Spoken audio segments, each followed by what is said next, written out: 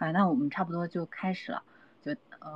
我看也有几个朋友已经上线了，就欢迎大家来到我们 E2M Research 每周五的 AMA。那我们这周终于又回归常态，安排在了周五晚上的8点准时跟大家见面。就感谢每一个在周五的时间依旧还和我们一起守候 E2M Research AMA 的朋友。每周五呢，奥德赛、培才还有董真都会在这里跟大家一起探讨币圈投资的底层逻辑。今天晚上我们会一起聊一下微软会引领下一轮的范式转移吗？就前段时间，ChatGPT 大火的时候，就很多人猜测 ChatGPT 是否会对搜索引擎产生影响。那全球第二大的搜索引擎微软的 Bing 就是集成了 ChatGPT 它的新版 Bing。它的新版 Bing 呢跟传统的引擎不太同，就是 Bing 的界面它不是一个细长的搜索栏，而是一个尺寸更大的聊天框。你输入自己的问题或者想要查询的东西之后呢，它就会以聊天的方式直接将答案或者建议回复给到你。那同时呢，传统的搜索栏依旧是可以用的，所以就还引起了一波热潮。然后提到 ChatGPT，就不得不提微软和 OpenAI 的关系，可以说是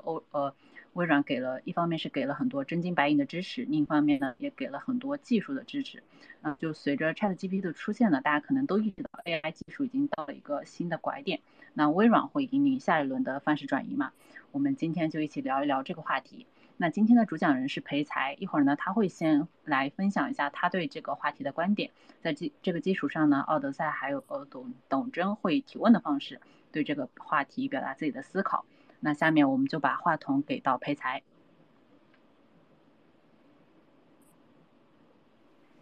谢谢楠楠。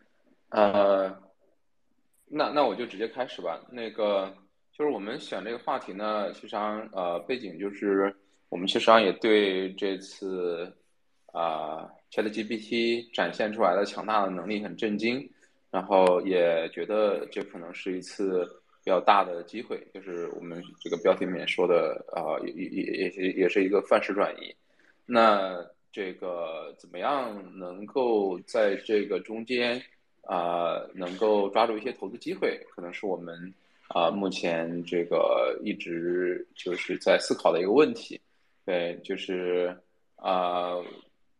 我们自己原来做这个，就是我们自己的投资理念，总体来讲呢，就是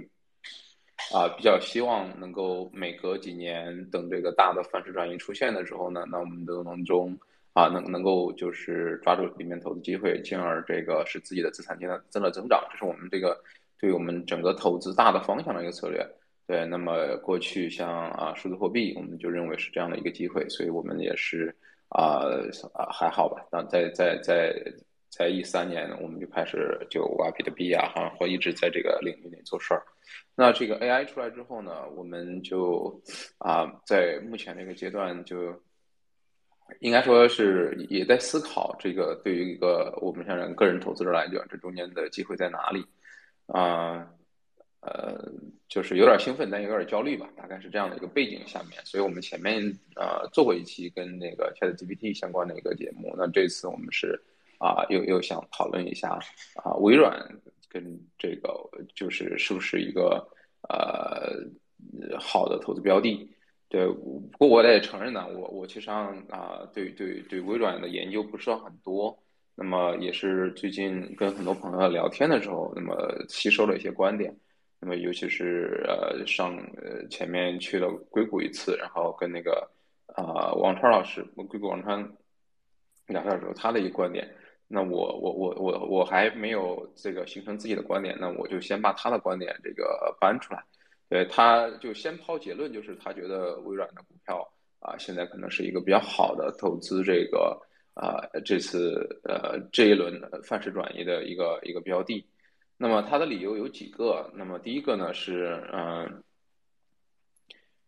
从目前来看，这个 OpenAI 可能是这一轮范式的这样的一个引领者，那么也有可能它也有比较大的机会成为这一轮范式的这个最大受益人。然后，但是 OpenAI 是个非上市公司，你是没有什么好的投资机会。那可能转而求其次呢，那么就去投资这个微软的这个股票。那么他认为就是目前的微软的股票里面还没有包含到这个ChatGPT 对它的贡献。那目前虽然微软的市值很高，但它这里面主要是它传统业务的市值。那而且 PE 值也不算很高，我印象中是25倍左右，他们觉得这还是一个比较合理的一个估值区间。但是随着这个 ChatGPT 的这个进一步发展、壮大、发酵，那么微软就是可以和它的这个和 OpenAI 的深度的这个合作关系里面获益很多。那么其中一个呢，就是 OpenAI 的一部分收入，甚至早期的主要收入，其实上是要分给这个微软的。微软投了他们100亿美金，那么好像是在最终微软有可能是能收回来这个800亿还是900亿美金这样的一个收入。OpenAI 的有这样的收入是属于微软的。等微软先回了本，还拿了很多的利润之后，那么就 OpenAI 会变成一个独立的机构。对，那么按照目前的 OpenAI 的发展的势头，他们觉得这个收入，基本上赚到的可能性是非常大的，也就是基本上是微软的未确认收入，可以这么去理解。那第二个呢，实际上更核心的是微软它整个的生态可能都会受益。那么有几个吧，那第一个，比如说那个微软旗下的 GitHub 是全球最大的这个开源软件的托管网站。那么基本上很多的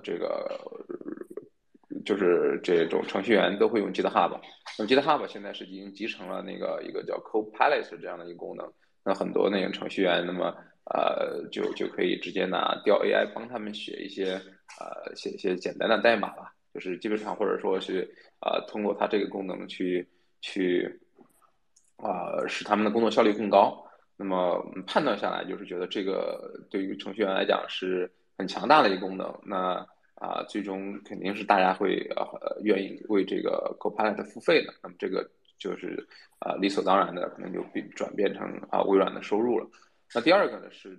它的这个云服务。那微软的云服务目前其实上在这个全球的这个市场里面呢，也是占比其实上是仅次于Amazon 的。对，但是就是它可能会把一些ChatGPT 或者是 AI 的这个服务会高度的集成在它的这个云服务里面。那后面的很多创业者可能就比较天然的跟 GitHub 就是它的程序在 GitHub 那边写完之后就顺理成章的就部署到这个微软的云服务里面。那么这样的话，微软的云服务也可以从这样的一个就获取一个比较好的增长吧。然后第三个就是它的这个整个的Office 这个系统。那么这个也是微软的操作系统跟那个 Office 还有它的这个 Bing 就这些。那这些呢都有可能的从这个AI 中间的获益，那么获取他们这个市场份额的增长。像 Bing 以前其实上在的这个整个搜索市场上占有率是不高的，但是最近就是肉眼可见的这个份额在往上涨。对，然后 Office 也是推出了 Copilot 这样的一个 AI 服务。那 Office 本身在这个办公软件的市场里面，其实上就是一个大猩猩，就是它的就是很多用户量是很高的。那么再加上这个 AI 之后，那么可能会进一步强化呃它的这个领域的一个地位。另外呢，也提升这个 Office 对大家的这样的一个价值吧，对吧？就是可能很多的这种办公人员可能就更离不开 Office 了，那么甚至更愿意为 Office 去支付更高的这个使用费。对，然后操作系统也是，我看美国的很多操作系统里面，它已经开始在集成 AI 了。那么操作系统这个作为一个很底层的架构，那么微软的市场占有率也很高。那集成了这个 AI 之后，可能也会让很多人通过操作系统去熟悉、去了解、去使用这个强大的这个 AI 服务。那么进一步提升它的操作系统的价值，然后成为它这个微软操作系统的忠实用户。那这些呢，都基本上还没有反映到微软的股价里面，所以他们认为这个至少目前来看，这个微软是一个能够比较好的这个在这个一轮这个AI 这个浪潮里面，这个方式转移嘛受益的一个比较确定性比较高的一个受益对象。对，然后那其他的这种AI 相关的公司呢不算很多，那么可能NVIDIA 也算一把，它因为它现在的这个大量的这个呃这样的一个人工智能的服务都是依赖于 NVIDIA 的硬件的。对，再其次其他的投资机会，我倒是今天跟一个朋友聊天的时候聊到的这个，因为昨天 ChatGPT 推出了它的那个 plugins，就是它那个插件服务，我觉得这里面可能会有一些好的机会。就是我们现在大概的一个框架是这样子，我们觉得这个 OpenAI 呢，它可能是把这个就是 AI 的这个底层架构做了70%甚至80%，那但是它一定做不到100%，因为很多的这种细分领域的一些数据一些这个数据源它是没有的，对吧？太细分的。那比如说那个而且它的很多信息也实时性也不好。就是如果你问他，比如说比特币的价格，他可能都不一定能回答出来，尤其是很多这种细分领域里面，那么它的数据量是还是不够的。所以说，可能在这个很多的这种AI 的创业机会会来自于在它 OpenAI 的基础上去做优化，就是 AI 完成了80%，剩下的20%、15%你来做，把它优化到这个95%的正确。那么OpenAI 可以在80%情况下就是正确的。那这样的话呢，那你就可以用一些你自己的特有的数据库去优化这个 AI。比如说比如说我个人的信息，我现在 OpenAI 是不知道的，但是我可以自己把这些信息喂给他，那么它就变成了一个我专属的 AI，那么和我很多相关的事情它就很清楚。就这里面可能或者说对一个人是这样，那对一个组织也是这样，对一个企业也是这样。对一个具体的领域可能也是这样，所以说这里面一定还有很多这种细分领域的这个 AI 的这个创业机会。但是我看今天呢，这个他们也出来了这个 plugins，就是差不多这样一个功能。因为我看它列了很多，比如说那个 Expedia 这种就是它会把这个很多的跟这个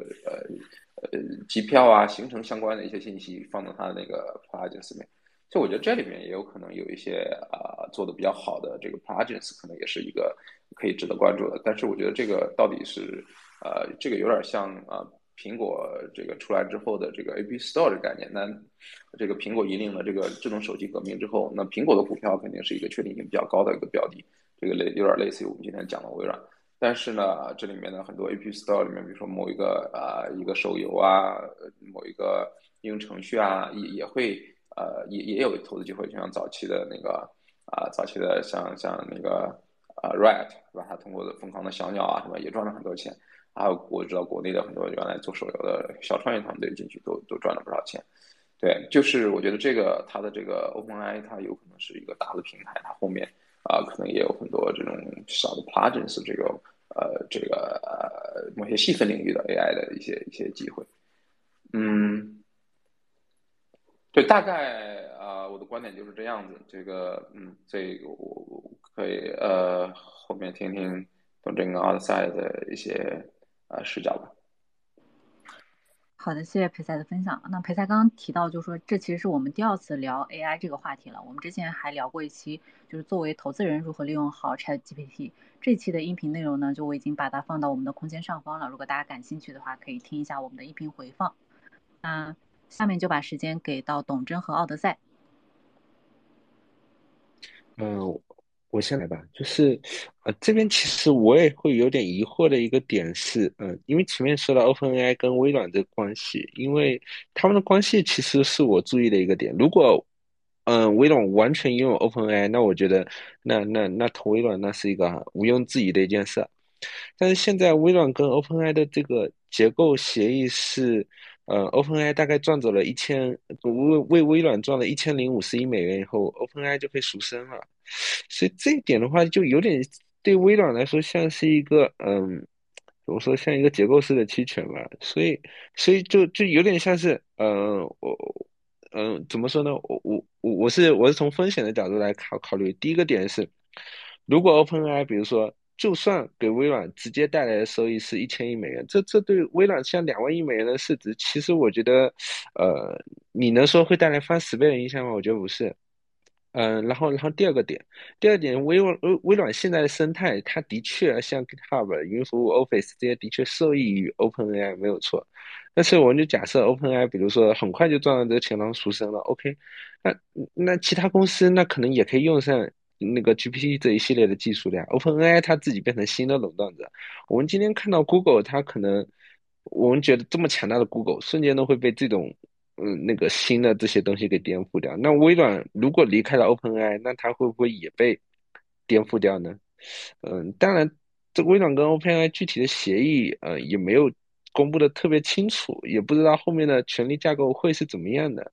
所以我觉得这一点的话，是我就是觉得微软能够长期的捕获到或者说强化这个垄断位置吗？我是稍微有一点点没有想清楚的是，因为微软我自己可能我再补充我自己的一些想法。因为目前来说，几个垄断者应该来说就是微软、英伟达跟台积电。这个我觉得基本上目前看，我只能看到这三个，然后在这里面挑，或者是就这三个一起下注。我反而觉得就得是英伟达跟台积电会不会反而比微软这个确定性还更高？微软看起来好像很多维度的各种东西，什么 Teams 啊，什么 GitHub 啊，什么 Office 啊，云服务一系列东西。但是这些东西的话，碰到一个新的范式转移，如果他离开 OpenAI，他还能过得很好吗？他如果跟 OpenAI 绑在一起，我承认他是一个很好的标的，但是因为他们这个协议我觉得不太确定。然后英伟达跟台积电的话，我反而觉得英伟达它现在的市场占有率到80%甚至86%以上。而且我不是了解这一块技术，但是我大概能够知道，就得是这跟它整个技术站的这个多维度这个引领是很有关系的。我觉得反而看起来好像英伟达这个垄断性还更强。当然，我也看了王川前面也有提到，就得是可能各大的那个最后各大公司他们都会自己下场去设计专有的 GPU。那么这样子来看，可能英伟达会受到一些挑战。这样的话，那反而就得是会不会说就得如果时间拉得更长一点，台积电现在市盈率才13，而且整体的话，市场占有56%的，而且这个它这种代工领域，我了解不深啊，我只是说我目前的一些认知啊。有一个反摩尔定律存在，就是这个反摩尔定律就是那个每次设计或制造这个工厂每过4年它要翻1倍，也就是说它这门槛非常高，而且门槛高了以后有一个很大的规模效应，就等于是你后来者的话，你去搞这个晶圆代工的话，那可能成本就完全是拼不过那个台积电。它就不仅仅是一种好像技术上的暂时领先，而是有一种我觉得好像更强的垄断位置在。所以，就对微软来说，我觉得，嗯，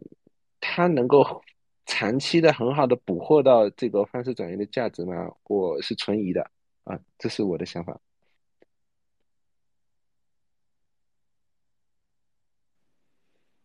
OK，我先说台积的问题吧。我的感觉是，台积呢，它是比较偏 B 端的一个 to B 的一个生意，所以我觉得它这个生意模式呢，可能会比较稳健，但是它很难有这种很高的利润率，对吧？因为它只要哪怕有这个2到3个竞争对手的话，那么这个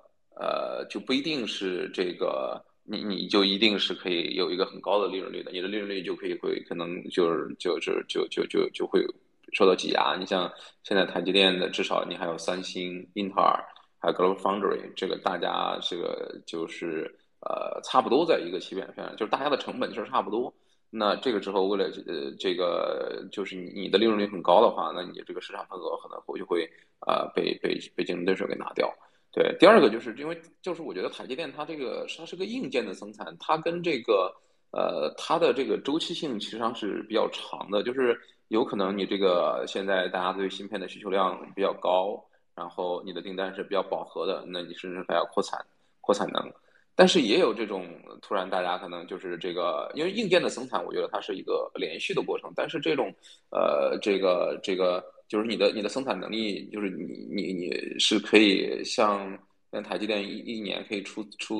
上千万片的这个 wafer，就是你的生产能力是无限的，但是我觉得硬件的需求并不是无限的，对吧？大家可能虽然可能现在，比如说刚开始的时候，大家可能需要要很多的芯片去做训练，但是可能一旦这个芯片的这些硬件这个部署到位之后，它的使用周期都是5年、10年这样的一个时间周期，就是我觉得你的产能还是有闲置的时候，那这个时候你想保持一个很高的利润率，还是会有一些问题的。对，就是这个，我觉得你是一个 to B 的生意，再加上又有这种周期性，我觉得啊、你想获取一个很高的利润率，是比较难的，而且你它的就是它也要不停的再去投资自己的新的产线，然后新的技术。这些投资成本的整个成本都很高，那么更不要考虑还有可能地缘政治的影响。它现在的主力的这个基地都在台湾，那这个地方是不是安全？那么我们也是要稍微打个问号的，对吧？所以我觉得也是这个是我觉得台积电的一个观点。那 NVIDIA 的话，确实我觉得它呃，就是它现在主要就游戏市场，还有这个人工智能的市场嘛。那尤其是人工智能这一块儿，我觉得确实，那么未来会不会有专有芯片？对，但我也没有仔细看，而且我不知道它现在的市盈率是多少。因为 NVIDIA 股票在过去的这个几年涨了很多，我记得前面那个朋友说，他16年的时候，那个时候那个就是那个叫什么AlphaGo 出来的时候，他就买了 NVIDIA 的股票。确实，从那个时候到现在，NVIDIA 的股票已经涨了40多倍了，就这种涨幅跟比特币都差不多了。对，我觉得，但是我不知道现在它的市盈率有多高，然后后面的风险有没有很大？它以前的，我觉得它的游戏市场反而是很坚固的，它游戏市场是一个 C 端的市场，那我觉得别人想进来挑战它，其实并没有那么难。但是 AI 这一块，我觉得现在看起来是一个 B 端的市场这一块，那么一些大的这些 AI 的它有没有动力去做自己的专有的芯片？这个我觉得我也不太好评估。对，我觉得微软的好处就是，其实它是这一轮 AI，你这个有可能是 OpenAI 之外最大的，至少目前来看是 C 端的一个，他的很多客户是 to C 的，那这些人如果说一开始已经习惯了用它了之后，那你只要你的竞争对手不是特别的强，那我觉得这个其实上用户去换把它换掉的可能性是不大的，而且它的利润率有可能是哪怕高一点，你都可能未必去换它。你像对程序员来讲，你去换一个 GitHub 就很难，就是那里面积累了大量的这个程序的实力。那你去说这到新的一个这个程序库里面，那这些实力就会你拖起来就没那么容易了吧？我觉得它这里面大量的程序员都很难逃脱它这个就是去离开这个 GitHub。对，然后就算我觉得它跟 OpenAI 这个关系，比如说中断之后，那我觉得一个是 OpenAI 可能一开始的时候，那么也有可能很大一部分的收入，OpenAI 的有一部分收入是来自于微软的，就是它可能是这些用户是通过 GitHub，通过Bing，通过Office，通过什么甚至这个操作系统背后调用了 AI。那我觉得他一时半会儿也不可能就直接把这么大一个客户给切断嘛，对吧？那我肯定不会说，那算了，我不给你微软提供服务了。甚至我觉得现在那个 OpenAI 它的这个硬件都是部署在微软的机房里面的，那这个动起来也是很麻烦的一个事儿。我觉得就是其实上 OpenAI 可能就是很难一下子切断跟那个微软的这样的一个关系。那甚至我觉得，那后面，因为我觉得 AI 就是你真的把它现在分解了，在基本上这里面是有算法、硬件、数据几个关键的因素组成的。就是你首先是有一个算法，我觉得 OpenAI 在这一块的算法这个层面，啊、这个我不知道它有没有很强大的领先优势啊，因为这个GPT 3、3.5、GPT 4，但是我也看到也有一些什么 Stanford 的一些 AI 的模型，这个在算法上，这个我觉得不见得就是一定有那么大的那么优势。然后另外一个就是它的这个算力上，你要的这个算力很多，就是你需要很多的这个。比如在训练的时候，需要它的这个神经网络的参数很高，几十亿、上百亿，这种需要的算力非常非常高。那这些算力，我觉得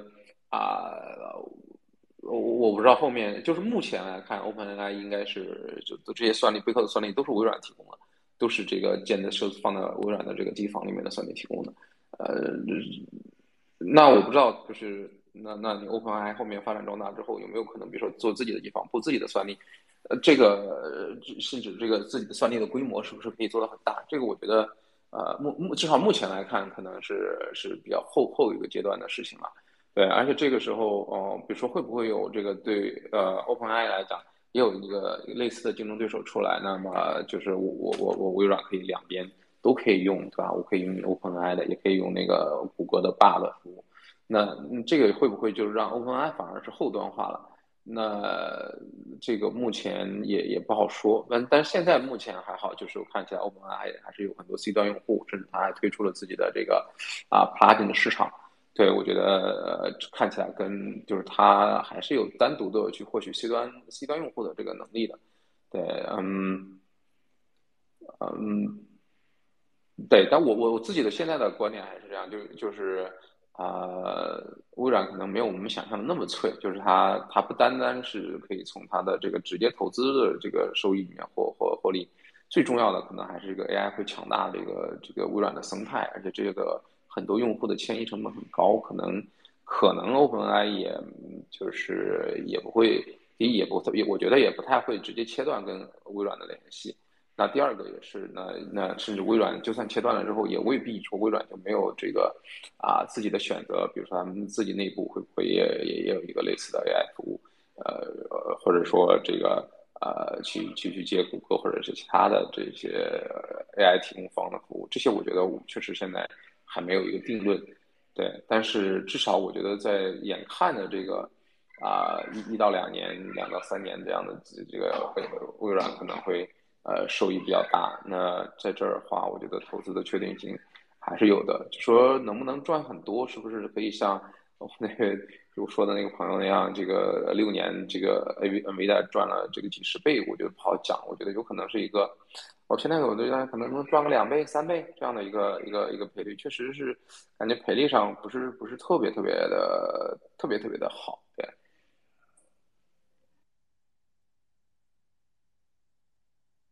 嗯，关于就是刚才说的，这微软跟 OpenAI 合作时间长了以后，的确我也认同会提高这个用户的这个使用门槛，也提高就等于是他们这种千丝万缕这种关系，其实，就算两者分开，我觉得他们的确还可以在很长时间看为是一体的，我也同意。然后这边其实我觉得还隐含了我们今天讨论前面还是有一个点，我们其实默认了就等于是 OK，那个 OpenAI 引领了这个范式转移，而且它就是它自己本身达到垄断。但我觉得这个问题其实还应该，再重新再审视一遍，就等于是 OpenAI 或者说 ChatGPT 它达到垄断了吗？因为技术先进并不等于垄断嘛，因为如果别人可以去模仿你这个技术，那么，那么，那么你这绝对不是垄断。那么它不仅仅，当然我们今天也看到它不仅仅是技术先进，它前段时间开了 API 接口，然后昨天晚上又开了这个插件，很多人把它比作这个 App Store 时刻，当然也有其他的比喻。在我看来，我觉得这个比喻很有意思的点在于说，比如说，我个人的观点跟想法是，如果让我去投资苹果的话，让我选一个我觉得我可以理解的一个最好的时刻，最早的时刻，那我肯定是应该是大概是09年 App Store 的推出，因为我会觉得就得生态系统的推出，它其实带来一个就得是一个更好的一个双边市场或者说接近网络效应这样的一个环境。开发者跟用户，我们之前我也经常聊过这个逻辑。那我觉得就得是今天的话，OpenAI 是不是说到了一个就是就得是逐渐迈过那个它更加垄断的临界点，垄断的某种特征大概就得是竞争对手比它好50%是无法干掉它。大概是大概可以用这个特征去衡量。我觉得它开放 API 的时候，我觉得就得是很多人去根据这个开发 Chrome 上面的插件等等，我觉得给它造成了一定的优势。但是因为用这些生态、用这些应用的人，我觉得还是偏小众的，所以我觉得 OpenAI 在生态上的垄断我觉得开始有一些，但是我觉得好像目前还没有很多。当然。也有一些应用，比如说像多邻国之类，他们就跟 GPT 接入了 GPT-4之类的。但是对于这种 To B 类的应用，他们其实理论上来说，他们以后要换那个也难度没有特别高啊，如果有竞争对手的话，所以我觉得就是 ChatGPT 这个，好像就得是我们如何判断它什么时候具有一个垄断的特性呢？嗯，这个是我扔出来问题。ChatGPT 或者说 OpenAI 会不会有这种垄断特性？对，我觉得其实这是就是看它的生态嘛。就是目前来看，那么它的肯定是我觉得还算不上吧，只能说是有先发优势。那么还谈不上有垄断性，对，就是它基本上还是它自己的一个服务，然后只是以非常快的速度吸引了这个上亿的用户，就是对，目前是这样的一个状态，就是它这个用户跟用户之间也没有什么互动，然后呃，对，然后也没有什么很多的这种第三方开发者在这里面，嗯，对，我觉得可以，OpenAI 这个对 OpenAI，而且 OpenAI 它还不是个上市公司，所以即使能现在也没法投它，所以我觉得，可能反正就是 anyway 吧，就是 AI 这一轮引领的这个投资机会，啊、确实，是比较 trick 的。我想讲一个视角，是因为我觉得这一轮其实上未必是真的很大的投资机会，因为就是它没有很强的一个这个共识的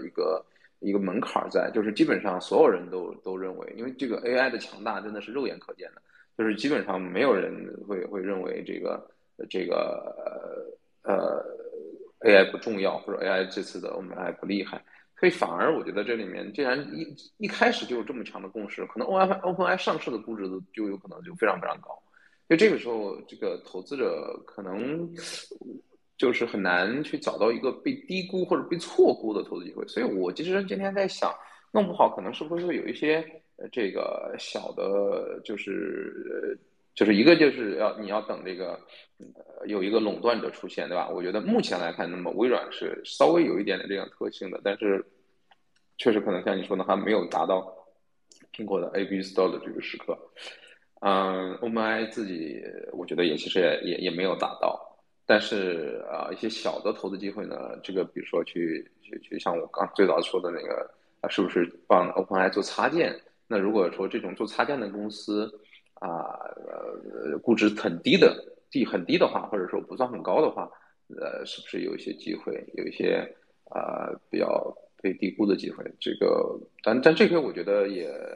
暂时我也没有太大的这个可能性，这就是太大的一个结论在那儿，就是只是一个初步的想法吧。我也有类似的感觉，就是这个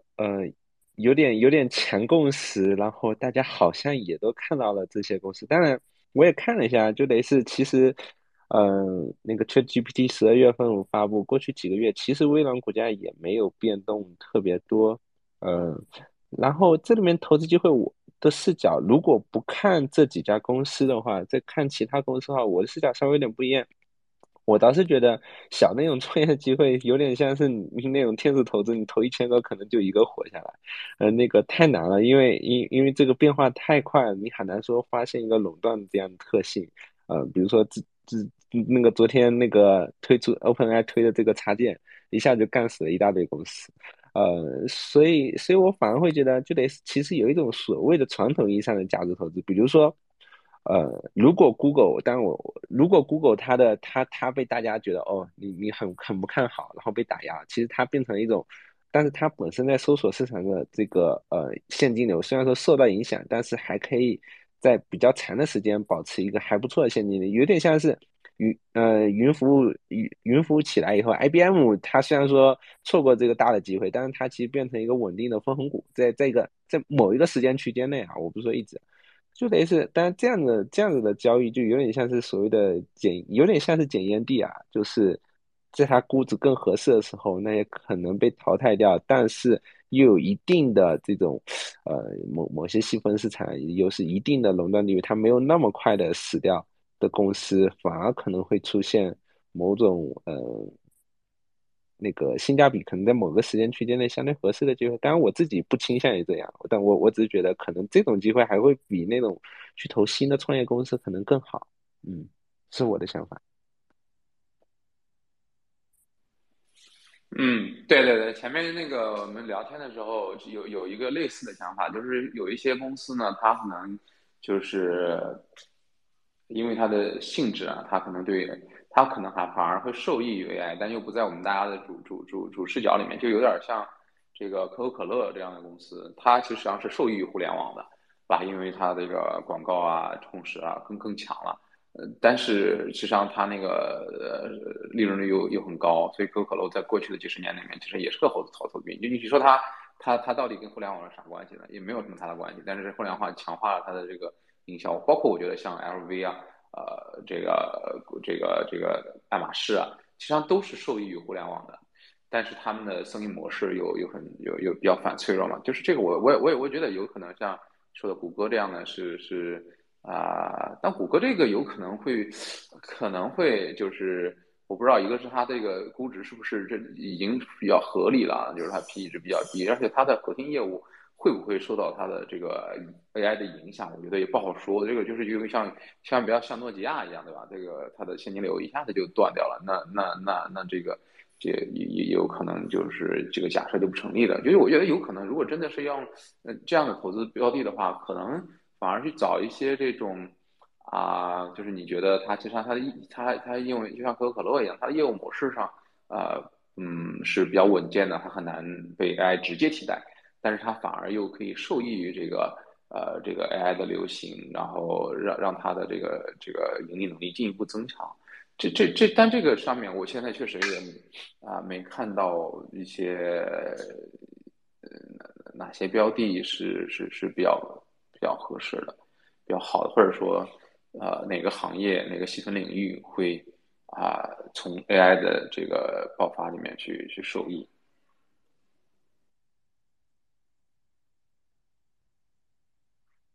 我觉得我看这个视角，我可能会带上就是，嗯，投资，比如说投资的时候，我们选择标的一般会看两个角度，第一个是它是不是稀缺的，如果它有标准化竞争者，那它就不是稀缺的。然后除了看它是不是稀缺，然后第二个角度是它是不是被它的需求多广，是不是被大众所需求的。不是说你随便发一个 NFT，然后它的价格就非常高，对吧？所以，我觉得我的视角是，比如说这个人工智能浪潮这样出来以后，那么呃，它丰富了非常非常多的东西，但是一定某些环节是稀缺的。那么什么是稀缺的，又是被大众需求呢？我这个第一反应，我就是我们前面看到这几家公司，就首先就得是，最稀缺的环节，当然本身就是那个 GPT 这本身这个模型，因为其他公司不拥有。然后第二个就得是本身它，应该说就得是包括这个显卡设计以及这个芯片的制造，这是我看到通过这个视角看到的这几个东西。但我觉得这个视角同样也可以看到其他的东西，但我一时也没有想到。我说完了。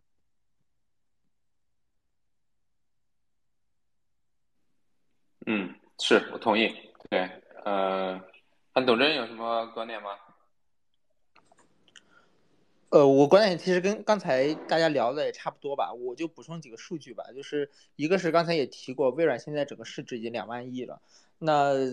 对吧？那如果我们觉得，如果微软在此次浪潮中最受益，它的市值还能再翻多少呢？它整个跟 OpenAI 的关系其实也并不是那么明确。我觉得是不是对于微软来说，投资微软来说，这个赔率不够好？就是如果你只投一个，比如说上端，刚才比如说裴才给了一个2到3倍的这样的一个赔率，那下端的这个赔率，是不是也不太好说呢？就是如果它没有收益，甚至可能微软，自己本身的业务不仅没有在 AI 中受益，如果有一些业务被 OpenAI 或者甚至 OpenAI 以外的这种 AI 公司取代了，或者是打压了，或者是直接被干掉，那这个向下的这个空间是不是也比较大呢？因为现在大家都知道这个2万亿的这个规模，以及它这些成熟的业务，那个其实某种意义上来说是受到挑战的。一方面 Office 啊也好 GitHub 也好啊，它其实是受到 AI 的这种加持的，但另外一方面我觉得也是有可能吧，就是这个行业有可能会完全被 AI 颠覆完之后，有可能会变成一种大家都没有利润的这样的一种状况。我觉得对微软来说，这个赔率似乎没有那么好。我觉得这是我的第一个问题吧。刚才其实大家也讨论过。第二个问题就是那个奥德赛也提过英伟达，其实英伟达的确定性确实很好。然后因为大家现在发现了 AI 这个事情，所以很多人开始投资显卡，开始投这个硬件去做类似于方向的计算，所以这个至少大家都知道卖水的这个业务就很好。但是英伟达的问题变成大家也都不傻，资本市场看到了最近其实涨了很多英伟达。我看了一下今天我看了一下这个那个市盈率大概有100多倍，这个100多倍的市盈率，8000多亿的市值，其实英伟达的这个，我觉得大家的预期的反应是不是相对也比较多了？就这个情况下，你要顶着100多倍的市盈率，然后8000多亿的市值的话，这个赔率是不是也不太够好？然后以及从另外一个角度来看，就是比如说王川也提过软件吞噬硬件，就是从这个角度来说，那是不是如果 AI 未来的这个浪潮或者 AI 的影响力非常非常大，那其实更好的价值的捕获能力应该是在软件公司上，这个硬件公司它所能够捕获的价值是不是相对有限呢？我这是我的第二个小问题吧。然后第三个小问题是，其实之前上周我们聊天的时候，我也提出这个疑惑，就是在过去的20年吧，或者整个互联网的浪潮中，我们会发现看到的一些比较大的这种范式转移的投资机会，其实更多的是从边缘出现的。这种创新是从边缘出现的，因为大的公司它有各种各样的问题，它哪怕是新的创新的发明者，但它也不一定能够支持新的创新，直接把自己的整个的业务模式给颠覆掉。然后，但是这一轮我们看到，OpenAI 是跟着微软绑了一起出现的。我觉得这个事情是不是有一点点，诡异啊？之前其实也聊过类似的话题吧，就是我在想，那有没有可能，因为刚才也说过，大家的预期都是在 OpenAI 上这几个大的巨头，有没有可能未来这个因为这些大的巨头的赔率不够好，所以真正好的机会有可能还没有出现，真正能够捕获价值的这种公司有可能也还没有出现，所以我觉得现在投资的话，可能是不是更多的是把屁股先移过去。在这个行业里面，你把这些数据、业务模式、市场构成，然后发展的情况都摸得比较清楚，那未来再去方便去捕获这种好的机会，我觉得是不是现在投资微软，可能就类似于哪怕你觉得它是很好的机会，可能仓位也只能稍微少放一点，就是类似于一个试探性的一个仓位。感觉从培育的角度，从这种创新的这种至少历史的倾向来说吧，我都说规律啊，倾向上来说，可能似乎不是一个特别确定性好的这样一个投资机会。以及第4点就是另外一个质疑吧，就是比如说我举个不恰当的例子啊，比如说 LSD 就是以太坊质押这个赛道，我们看到一个很确定性很强的一个事情，比如说 AI 这个故事大家都很清楚。那确定性很强，包括我们知道 STETH Lido 的这个垄断地位，包括它可能已经形成了一定的网络效应，但是它不一定是一个好的投资标的。我在想 AI 这个事情有没有可能也会出现这个问题，就是大家都发现AI 是一个很好的这个东西，它能做很多很多以前做不了的或者新的创新的东西，但有可能它就不一定是一个好的投资标的。就像早期互联网刚诞生的时候，大家其实也不知道你拿着这个互联网能做什么，所以早期的很多，就我觉得至少在2000年互联网泡沫破灭之前，很多所谓的这种创新啊、领先者啊，被资本所追捧的一些公司，其实并不一定是好的投资标的。就是我觉得这种可能性是不是也是存在的？对，这是我的一些补充和想法吧。是，我也有类似的一个观点。我觉得这一轮这个上来的大家的共识太强了，而且有可能预期反而是会不会短期内是有可能已经被高估了。但我觉得微软这个确实好像是，我觉得它确定性好，就是因为它的股价在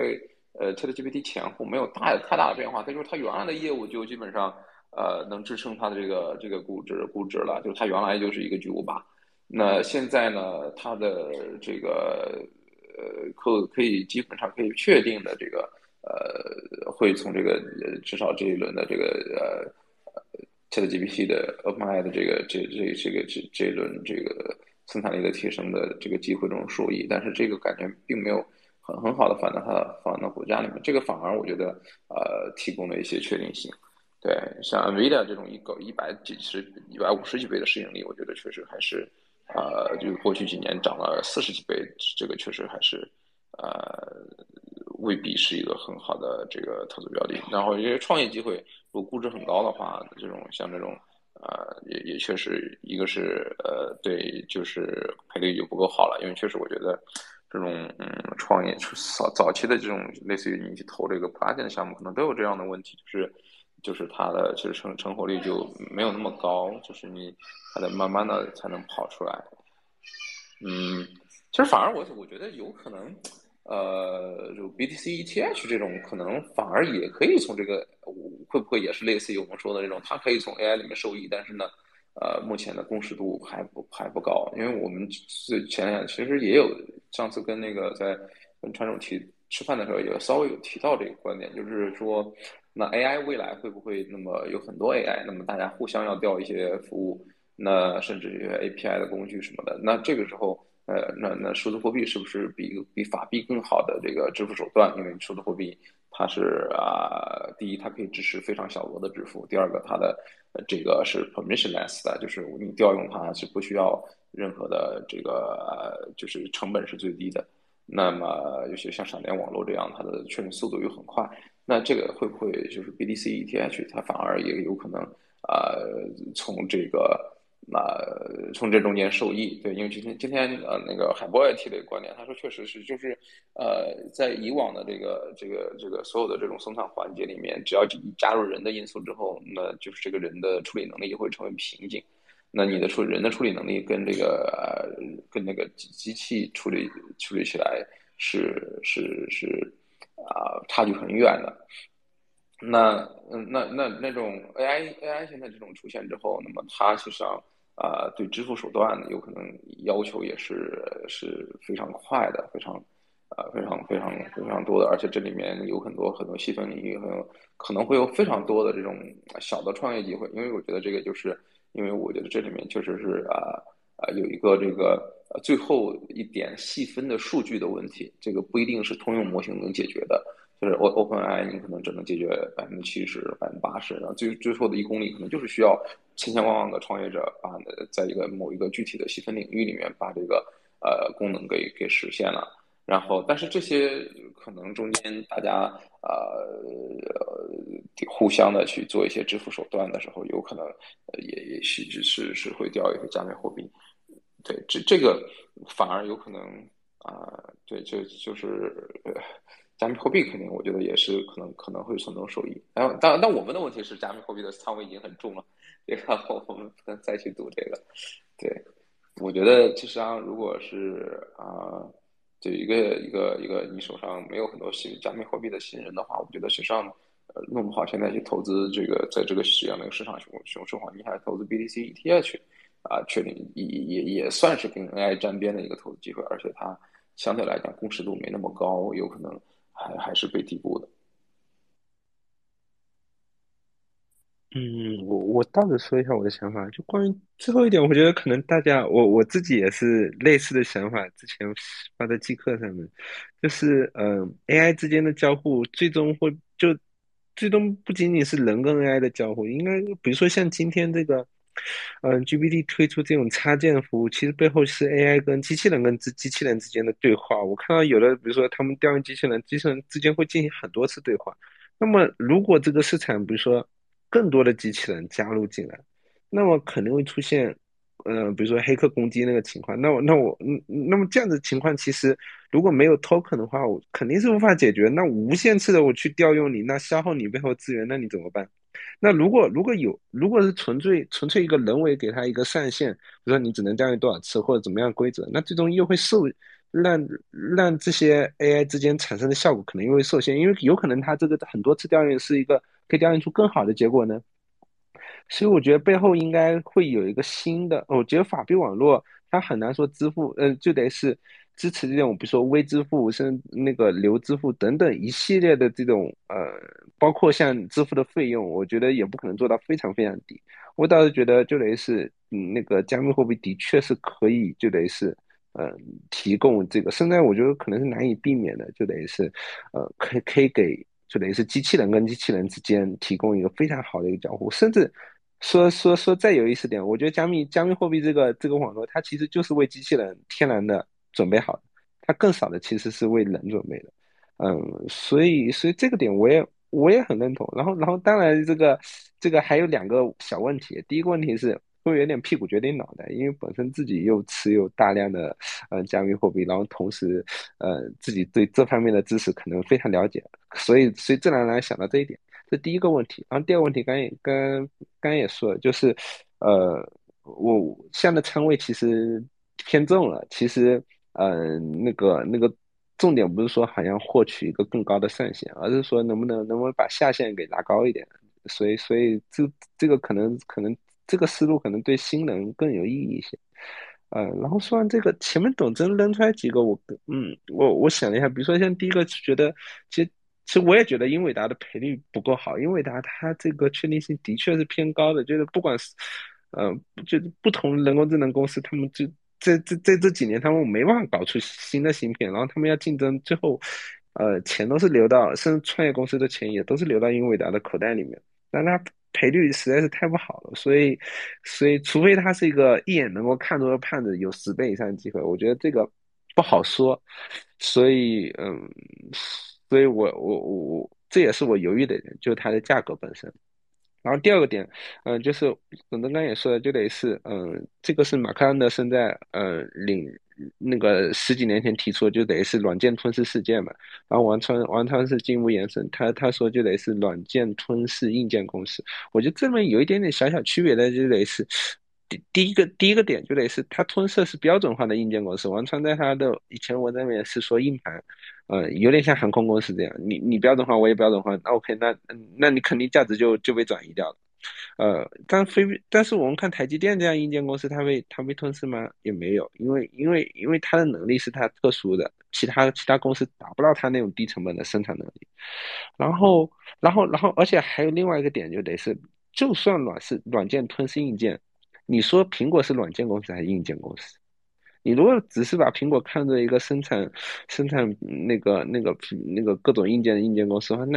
那么他你怎么解释他今天赚这么多的钱呢？我觉得这个点来看的话，苹果你也可以更好的视角可以把它看作是，呃，为了卖它那些软件而出售它的，而制造它的硬件的公司。那同样，我们这个视角如果去看英伟达的话，我们也可以忽略掉它的生产的，是不是比如说可能偏硬件的这些形态，可能把它看作一个更抽象化的一系列技术栈之类的。但我对这方面的了解不够深，我只是说，我觉得可能可以用这个视角去看。然后在后面董真提到就得是为什么说好像这个范式转移一般来说在边缘诞生，而这次好像怎么会碰到微软这么庞然大物的这个标的？我觉得就得是之前那种老公司其实有一点跟公司架构有关。我觉得现在的公司架构有点像是就得是国内有一个词叫大中台似的，就得下面其实很多小团队，你不能说他们都属于一家公司，你就把它看作是所有团队加起来是一家公司。我觉得应该是他们挂着一个大公司的名字，其实下面是一大堆小公司，所以他们之间可以有所谓的赛马机制，可以有各种竞争合作，然后只是他们共用就得是一个公司里面可能通用的资源跟平台。所以不能完全就得是这样的去认为，就得大公司它诞生或应用不了创新。当然，大公司要做到这种管理的难度的确是更为困难的。当然，大公司如果要做到这些，它也有一些优势，因为如果小公司只有单一业务的话，它它没办法，比如说烧个3、5年的钱，对吧？它比如说 OpenAI，它就没办法就委身于微软。其实之前比如说像什么内存企业啊，就之前看了芯片的，就是有些企业，就比如说像内存企业或者是这方面企业，如果三星电子因为下面它可以其他公司的业务，它去反哺这个，我可以亏钱亏个5、6年、7、8年业务，所以反而你一个，比如说一个创新或一个公司，它反而在一个大的集团里面，它也有一定的优势。就比如说它撑得住很多年不赚钱，然后某一年突然开始大爆发，嗯，然后，然后，而且这一点的话，我觉得这点延伸其实有一个投资视角是可以看的，就是在经济学领域有一个科斯定理，就得是我一个业务它究竟是外包还是说我容纳到自己的部门里面，其实取决于说交易成本。如果我一年只需要这谈一次，比如说像什么税务这方面的东西，那 OK，那我这件事情可能外包。如果我一年可能要跟那个税务可能要打交道个365次，那我宁愿我自己有一个法律或税务部门。所以取决于这个交易成本。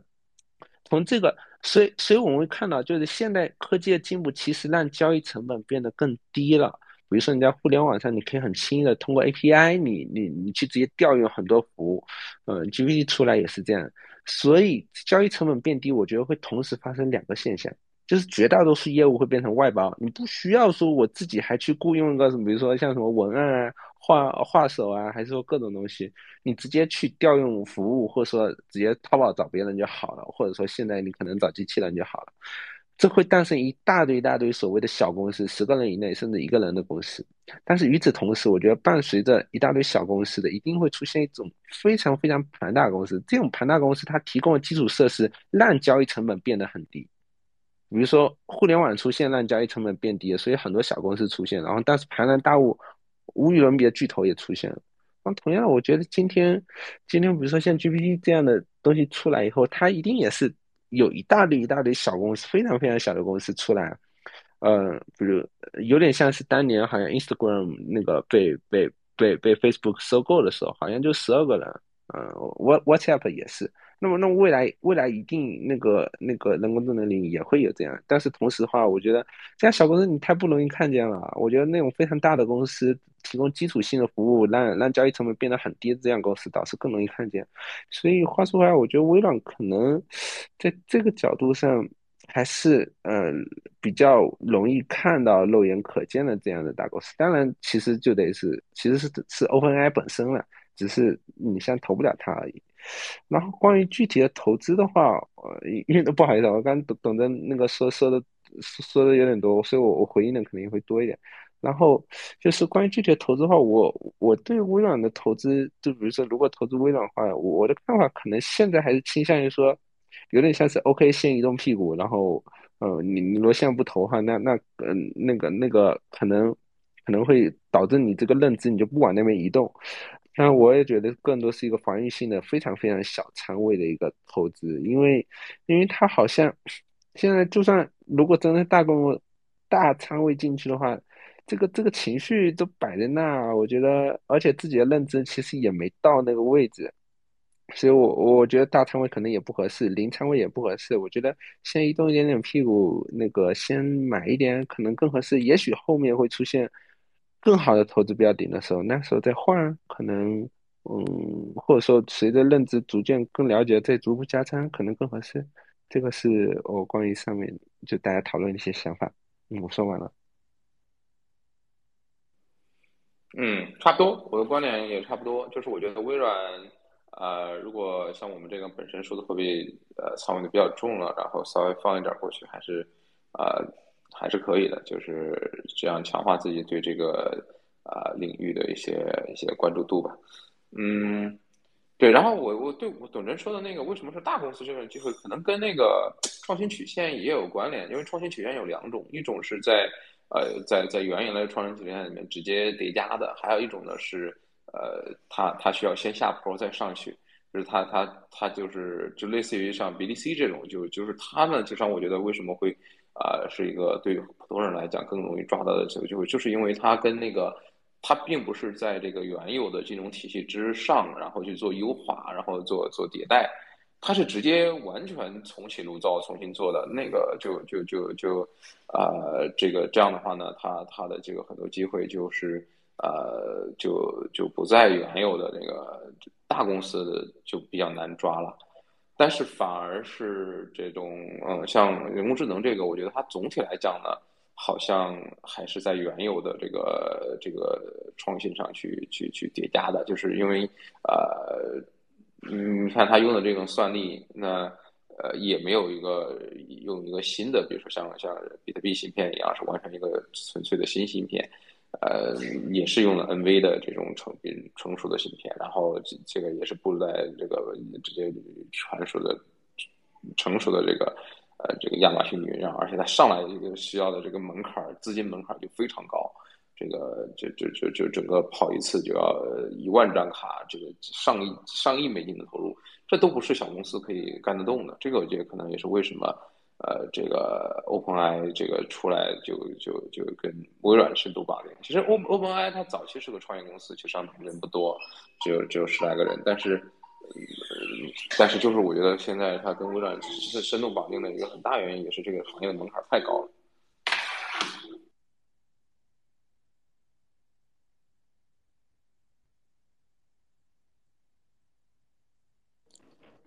我再问最后一个小问题吧，就是对我觉得刚才北戴和乐赛其实讲的都挺精彩的一些观点，我之前确实也没有想那么深。然后另外一个小的观点是，我们现在我看到好多的这种文章啊，就是包括自媒体也好，观点也好，都在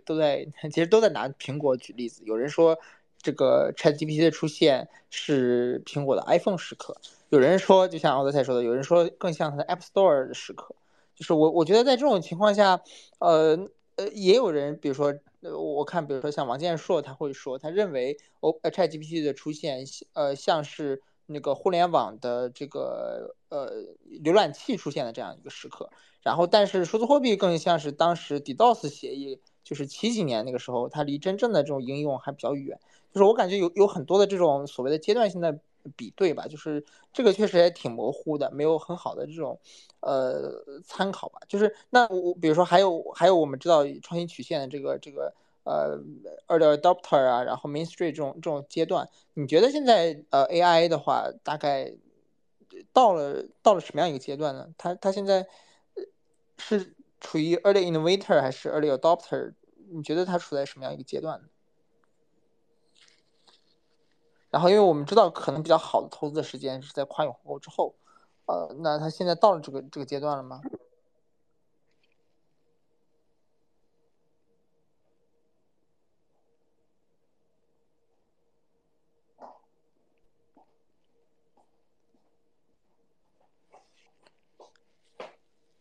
喂，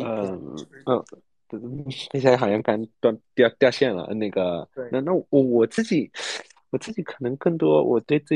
这个我也在思考，就是它这个跨越鸿沟了嘛？嗯，如果粗略的估算，就得是据说1亿的月火的话，但这个不一定是真的，有可能是背后很多账号。应该说很多人去采用，很多人采用，这代表它跨越鸿沟嘛？我觉得在很多我觉得它应该是可能是正在跨越鸿沟，因为我很难说，就是得是它非常非常的小众，但可能对国内的那个用户来说，因为种种门槛，它可能还是偏小众，但是它这个，呃，因为但是你不一定说是直接的去使用它，比如说像Qbox。就是一个稍后读的一个软件，它就直接集成了这个API 进去，你可以一键的总结这个你收藏这个文章的观点等等，就类似它有点像是电力一样，就是你平常用电脑，你平常用手机，你很难去感受到，就背后其实是就类似集成了电力这样的一个非常底层的这样的一个服务。我觉得它其实可能更像一个很底层的服务，它会在你不假思索的时候去去使用。如果从这个角度来看，我觉得可能还在逐渐的去跨越鸿沟，因为它这样逐渐跨越，可能是先是 to B，很多 API 接入了，然后比如说像多邻国现在就类似接入的 GPT-4，然后可以角色扮演去练习各种，呃，那个还没有接入英文，好像接入西班牙语什么的，所以我觉得它正在跨越鸿沟，我可能是这样的一个感受。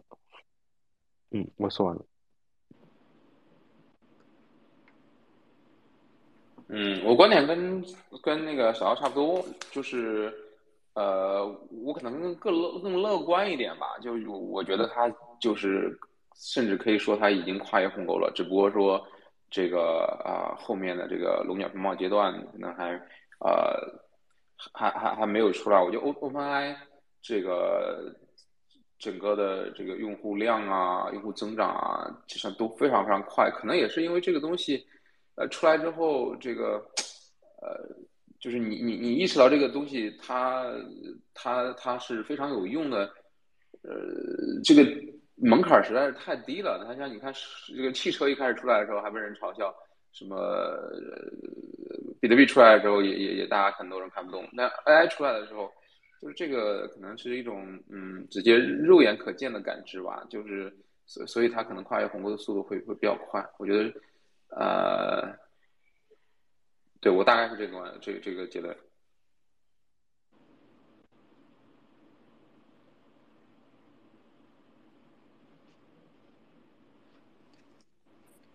同意。好的，楠楠，你看，要不我们再开放几个问题给到听众？好呀，那我们也就这个话题也开放2个提问的机会给到台下的听众嘛，看看咱们台下的听众有没有关于ChatGPT 这个话题，或者就是微软在这一轮在这一轮里面的范式转移这样的一个角色，有没有想要跟台上的嘉宾一起交流的？大家可以申请发言，然后我给大家开麦。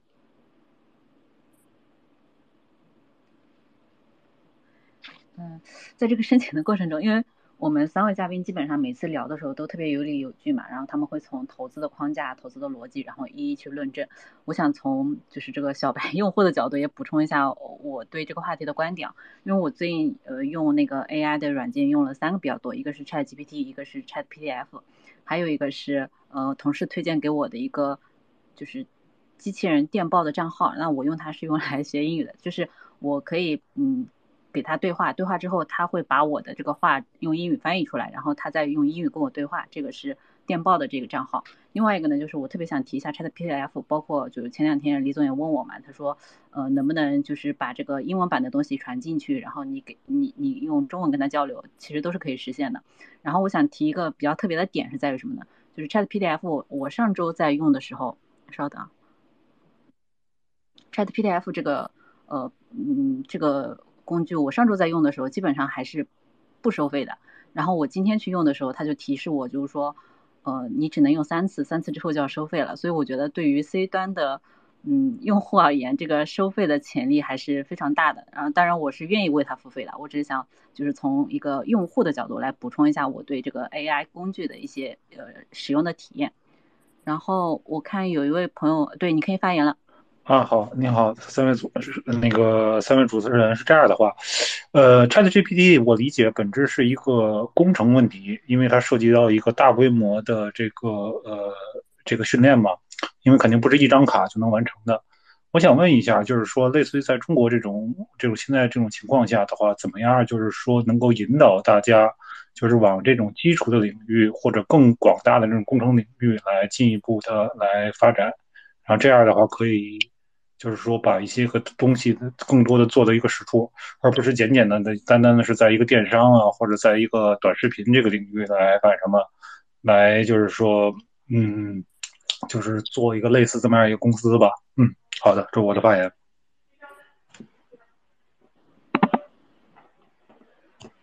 如何引导？李总，你这边回答啊。我不知道我有没有理解到位啊，就是引导这种基础设施的投资，就像我觉得并没有，就像并没有，就是基础设施的投资并不需要把它强到一个很高的高，就是说这种应用不重要，就是不重要。反正我自己对商业的理解不是这样，我觉得商业最重要的还是要有正反馈，就是你能够各个阶段都是，你比如说以 OpenAI 为例，那他一开始的时候，那么他说自己是一个这个非盈利机构。但是他非盈利机构也拿到了像伊隆马斯克这样的这样的一些钱，就是说这个环境下面，一开始并没有觉得 OpenAI 它就是一个硬件很重要，这个就类似于最早期这个 NVIDIA 那最早期是做游戏显卡的，也没有人认为这个东西它就会对未来的 AI 很重要，对吧？就是我觉得这个东西，其实我觉得就是可能就是你就随意，就是自由度越高越好，你就是让各种各样的想法可能都能够找到他们生存的土壤，对吧？你不要一开始就说，哎呀，游戏是电子鸦片，那我们把整个游戏行业全给干掉吧。那 NVIDIA 它早期就起不了步，它起不了步，那你后面呃就没有 NVIDIA 这家公司了，对吧？它不可能跳跃那个阶段，直接跳到这个现在的这个 AKI 做硬件的公司。嗯，你如果这个 OpenAI 它早期就是如果不是能够以非盈利机构这样的一个导向政治正确什么的，能融到早期的钱，可能现在也没有。我觉得至少很多时候它都是就是最核心的就是得有这种正反馈，对，就是你得你别管它是硬的还是软的，你得让这个做这个事情的人，他至少能赚到钱，然后能形成示范效应，让更多的资金，让更多的人才进到这个领域，然后慢慢的去把这些东西给优化迭代出来。对，就是很多东西它都不是就是一下子就看到终局的，它很多时候它的就跟这个演化一样是没有方向的。你就得是一步一步来，你得先有第一步，然后才有第二步，然后其实你是没有办法说我在在第一步的时候就能看到第10步的，那这个时候我觉得在第一步的时候很多东西都是没有办法的，这个你只能是说让大家这个就是让那些尤其是让那种有冒险精神的人，就随意的往各个方向去冒险。你别管它是往硬件的方向还是软件的方向，anyway，我觉得都行。这里面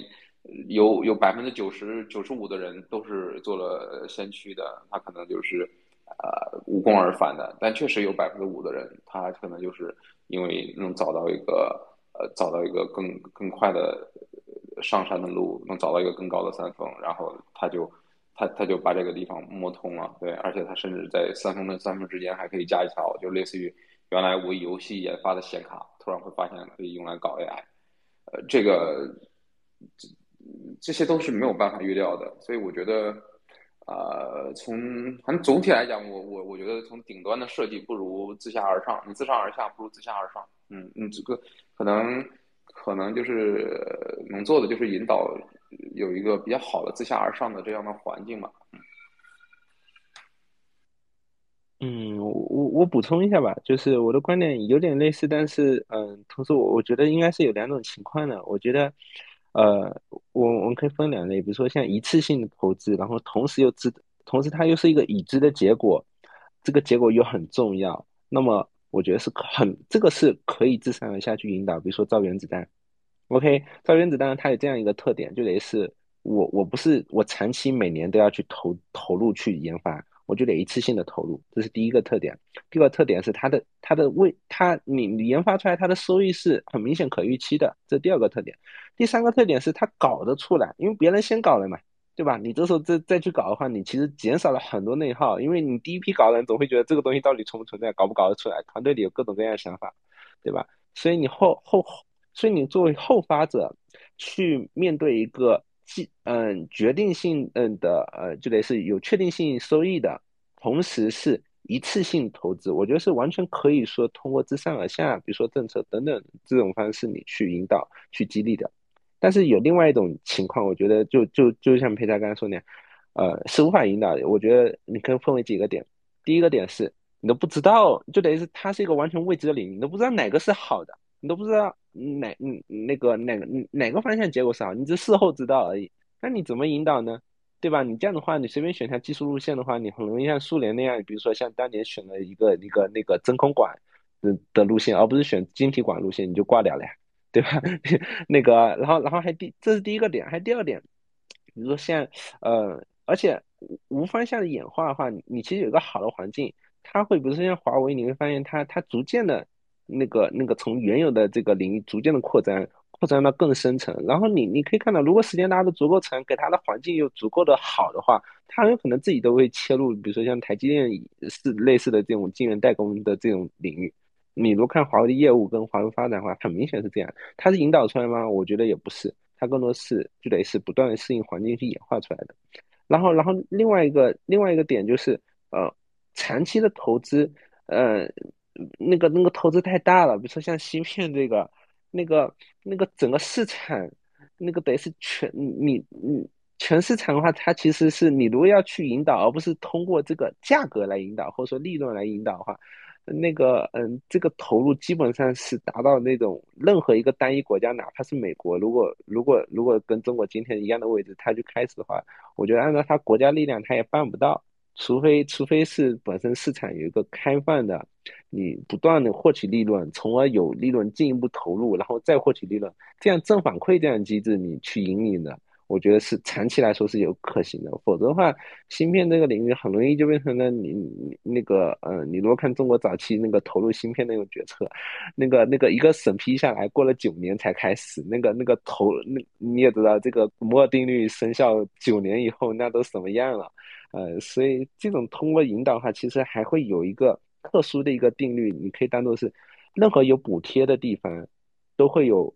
那个薅羊毛的机制出现。对吧？因为这种所有机制都是为了适应你这个环境，你这个环境是补贴的环境，那我就是撸你这个补贴这个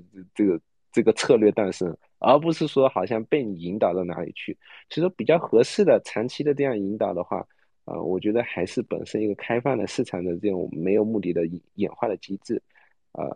这样可能更合适。当然，我刚刚也说一些特殊例外，不是像原子弹那样的那个，我觉得还是可以通过自上而下的方式这是我的补充。